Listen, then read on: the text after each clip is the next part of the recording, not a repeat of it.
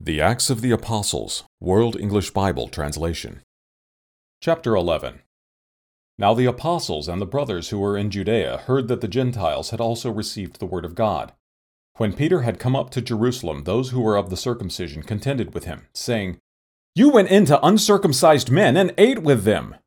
But Peter began and explained to them in order, saying, "I was in the city of Joppa praying, and in a trance I saw a vision. A certain container descending, like it was a great sheet let down from heaven by four corners. It came as far as me. When I had looked intently at it, I considered and saw the four-footed animals of the earth, wild animals, creeping things, and birds of the sky. I also heard a voice saying to me, 'Rise, Peter, kill and eat.' But I said, 'Not so, Lord, for nothing unholy or unclean has ever entered into my mouth.' But a voice answered me the second time out of heaven, 'What God has cleansed don't you call unclean.'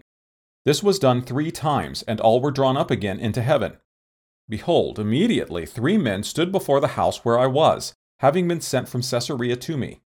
The Spirit told me to go with them without discriminating.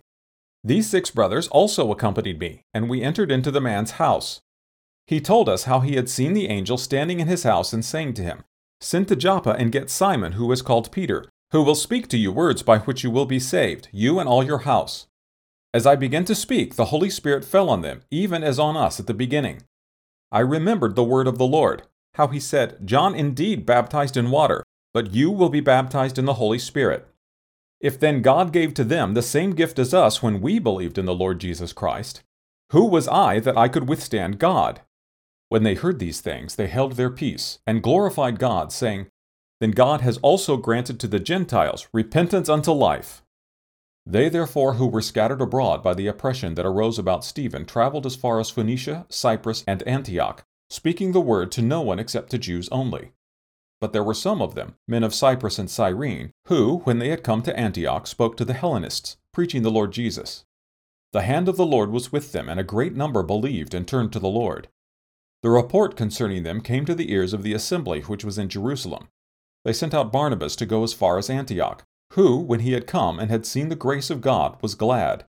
He exhorted them all that with purpose of heart they should remain near to the Lord. For he was a good man, and full of the Holy Spirit and of faith, and many people were added to the Lord. Barnabas went out to Tarsus to look for Saul. When he had found him, he brought him to Antioch. For a whole year they were gathered together with the assembly and taught many people. The disciples were first called Christians in Antioch. Now in these days prophets came down from Jerusalem to Antioch. One of them, named Agabus, stood up and indicated by the Spirit that there should be a great famine all over the world, which also happened in the days of Claudius.